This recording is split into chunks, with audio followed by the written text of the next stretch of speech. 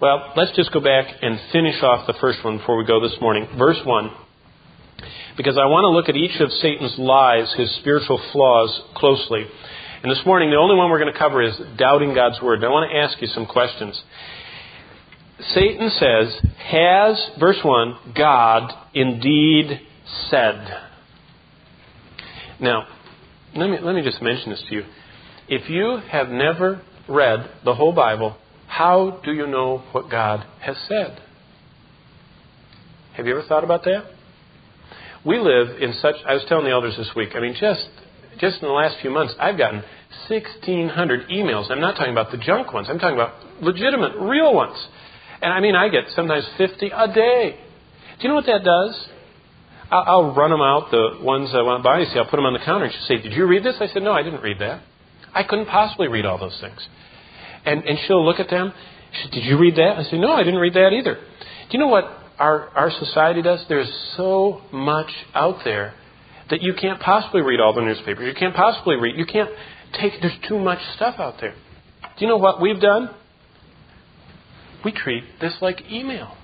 We treat this like the paper. We treat this like, hey, we're on vacation. There's that big stack of papers that they threw while we were gone. We just throw them all away. We don't need to read all that stuff. This is not the same. This is God talking. And when God talks, you and I should listen. And we shouldn't just be like children that eat the center out of their slice of bread because they don't like the crust. That's how most people read the Bible. They go in here where they like it, and they leave the crust. What did your parents tell you when you were little? Eat it all, right?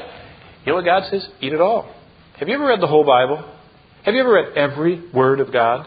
If you have not, you doubt God because it's not important enough for you to listen to Him. Well, how does Satan want us to doubt God? He wants us to believe the Bible is just like any other book. It's nice, it's helpful, it's not absolute. And if I don't know it, doesn't matter. It does matter. And you should know it. That's what he's saying. And Satan wants us to question God's Word. Now, we just had a recent experience. And year after year, Bonnie said, those are pecan trees. And when you're out there mowing up those leaves, you're sucking up all the pecans. Why don't you pick them up? And so the kids all went out with their little bags and they picked up, and we got these big bags of pecans. So I said, well, what are you supposed to do with them? So we tried the hammer, it just makes pancakes out of them. So we didn't do that. So we took them down to the place where they do something to them. They hit them on both sides and crack them, and then they stick them in another machine that blows them, and finally you come out with pretty good stuff. So we did all that, and we were going to put them in baggies. So we asked the girls to do that, and they sat at the table with their big bowl of pecans, and all of a sudden we heard, ah! I thought someone had been shot.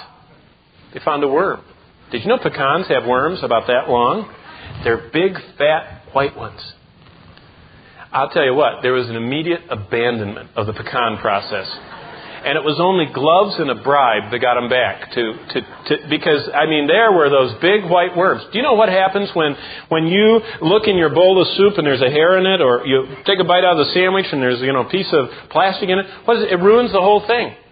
When you doubt God's Word, all Satan has to do is get you to find one hair in your soup, one worm in your pecans. You don't want it. That's the bottom line of his temptation. He wants us to question God's Word. He wants us to say, I'm not sure God's accurate on that. I'm not sure God's right about that science. I'm not sure that the history is recorded right. I'm not sure that God, like when I was in New England, I heard, I don't think God understood homosexuals because homosexuality is okay and the Word of God is wrong to say it's not okay. That's questioning God. God is absolute, and He speaks absolute truth. And His truth is forever settled in heaven, and you and I hold it in our hands. But you say, I don't question God's Word. Do you avoid God's Word? That's part of doubting. If you can avoid this thing, then it doesn't matter whether you believe it or not. You don't even know what it says if you avoid it. And if you merely trust what everyone else says about it, you still don't know what God has said because you've never found out for yourself. And avoiding God's Word is very dangerous. And finally, neglecting God's Word. And I want to ask you this morning, is Satan's flaw showing up in your life this week? Are you doubting God's Word is more important than anything else? Now, let's close with two verses. Turn to Matthew chapter 4. The Gospel by Matthew chapter 4. Okay? 4th chapter of the New Testament. I'm going to show you one here and one in Revelation, and we'll be all done. Let me ask you this morning, is Satan's flaw showing up in your life this week? If I could take God's camera and play on these screens the last 168 hours of your life and my life, would it show up that we are neglecting this book? Really? If all of us could sit and do a fast forward through our life, would this book show up prominently on every page of our life in the last week? You say, oh, no, it was the holidays, and okay, the last 2 weeks. Is this, now you say, what do you mean? Well, look at Matthew chapter 4. What was Satan's first temptation to Christ? Do you remember? That's in Matthew 4. Jesus was led up, verse 1. Verse 2, he fasted 40 days. Verse 3, the tempter came to him and commanded him to seek earthly things first. That's what it was. It was a temptation to the desires of the flesh, to seek earthly things. He says, command these stones to be made bread. Use your power from God to make your earthly life more comfortable. A lust of the flesh. Now, is there anything wrong with eating bread? No.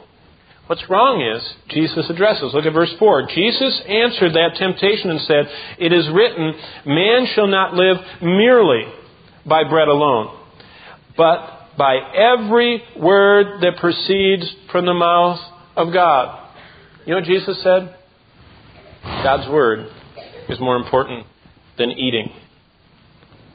Okay, let's play the tape of the last week. Was God's word more important than eating? Did you forget to eat breakfast, lunch, and supper day after day after day? Yeah, if you have anorexia and you're in the hospital, you might have. Do normal people? No. Boy, stomach starts growling 5 minutes after breakfast. I mean, it growls until lunch, and then you can't. And then lunch, you can't wait till supper, and after that, dessert. I mean, that's the American way. You know what God says? He says, when you look at your life, the Word of God should be more important than your daily bread.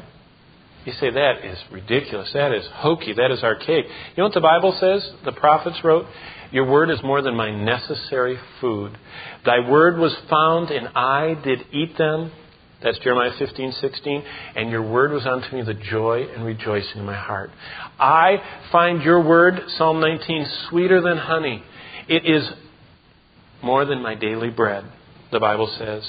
Well, the Scriptures tell us that we doubt God's word when we question God, when we avoid His book, or when we just neglect this book. Let me ask you, is the news more important than God's word? When you spend a day without being in this book, what you're saying is, I don't need God. I can make it without Him. I can make decisions without Him. I can make my plans without Him. I can face the temptations of life without Him.